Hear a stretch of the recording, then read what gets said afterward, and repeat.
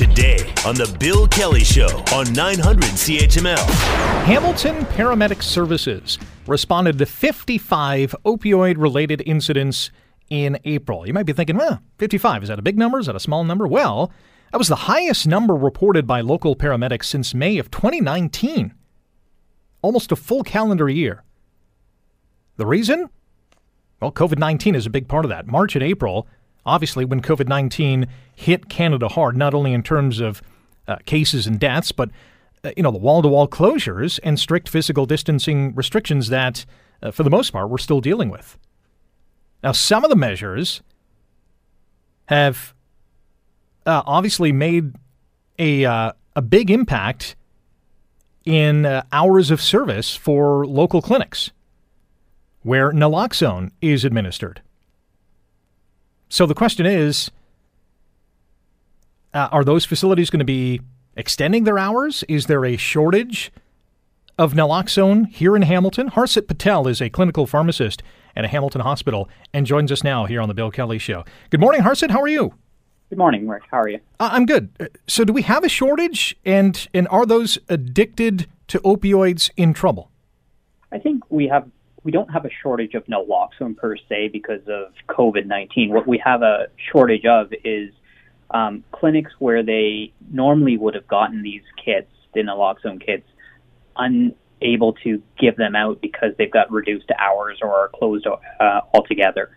So the people who are normally able to get these kits on the streets are able to get them because of the COVID-19 restrictions around hours and access. And so obviously that's why we're seeing that spike. Exactly. So do we have numbers for May? And if we don't yet, is the expectation that these numbers are just going to be on the rise?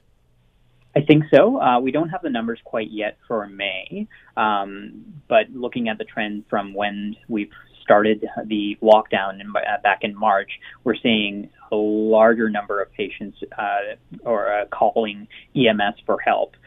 Normally, in most cases, a lot of users would have had a buddy that would be using along with them or watching, and because of COVID-19, they're encouraged to be alone, right? And that's leading to more ambulance calls because normally a lot of patients would use naloxone on a friend and not really call EMS. We're always encouraging people to call EMS once used, but because COVID-19, they've kind of been using alone, and that's not ideal. And then there's been an increased number of times when we aren't seeing patients being able to use them because they don't have access to them.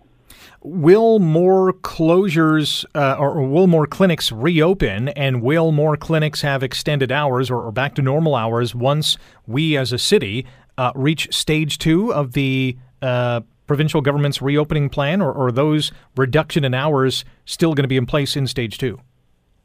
So I did speak to Hamilton Public Health, and I reached out to them to kind of ask the same question, and they did tell me that some access points are closed, but as they're working out the details, they're starting to open some addiction services clinics. So they are already looking at other ways of opening up access. So they've got a van that normally would have been around only in the evenings. Now they've started using these vans during the day, and slowly they're reopening access.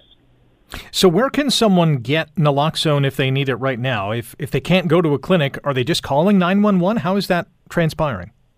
Some of the clinics are still open, but you can always get a naloxone kit from your community pharmacy. A lot of people don't know that you can walk into any pharmacy and then request a kit. Some people are afraid of having to have their name disclosed. The pharmacies are actually able to hand out a kit without identifying who it went to. There's harm reduction billings that they're able to do, and if you just walk down the street, you'll see plenty of pharmacies down the street. Right? They're very available. And those kits are free? They are free of charge. Yeah. Wow. What's the biggest misconception surrounding opioid addiction, overdoses, the use of naloxone? I think a lot of times people have a perception of who the typical opioid abuser is, and I don't think there is a typical. You have professionals that may be misusing opioids. You may have children who may gotten into opioids by accident. So I did work on a committee to look at who should get Narcan kits, and I think overall, if we have the drug available, it's better than not, even in the atypical cases. So not just opioid abusers should have access to the kit. If you're on a narcotic, it may be a good idea to have that kit available in the house in case someone got into your drugs, such as a child. I wish we had a little more time to discuss this, but it is an important discussion to have. And if there is someone out there who needs a kit, go see your local pharmacist and you can get one free of charge. Harshit Patel, thanks for joining us today. Thank you for having me. Harshit Patel, clinical pharmacist at Hamilton Hospital. And some key information there. You can call Public Health if you have additional questions.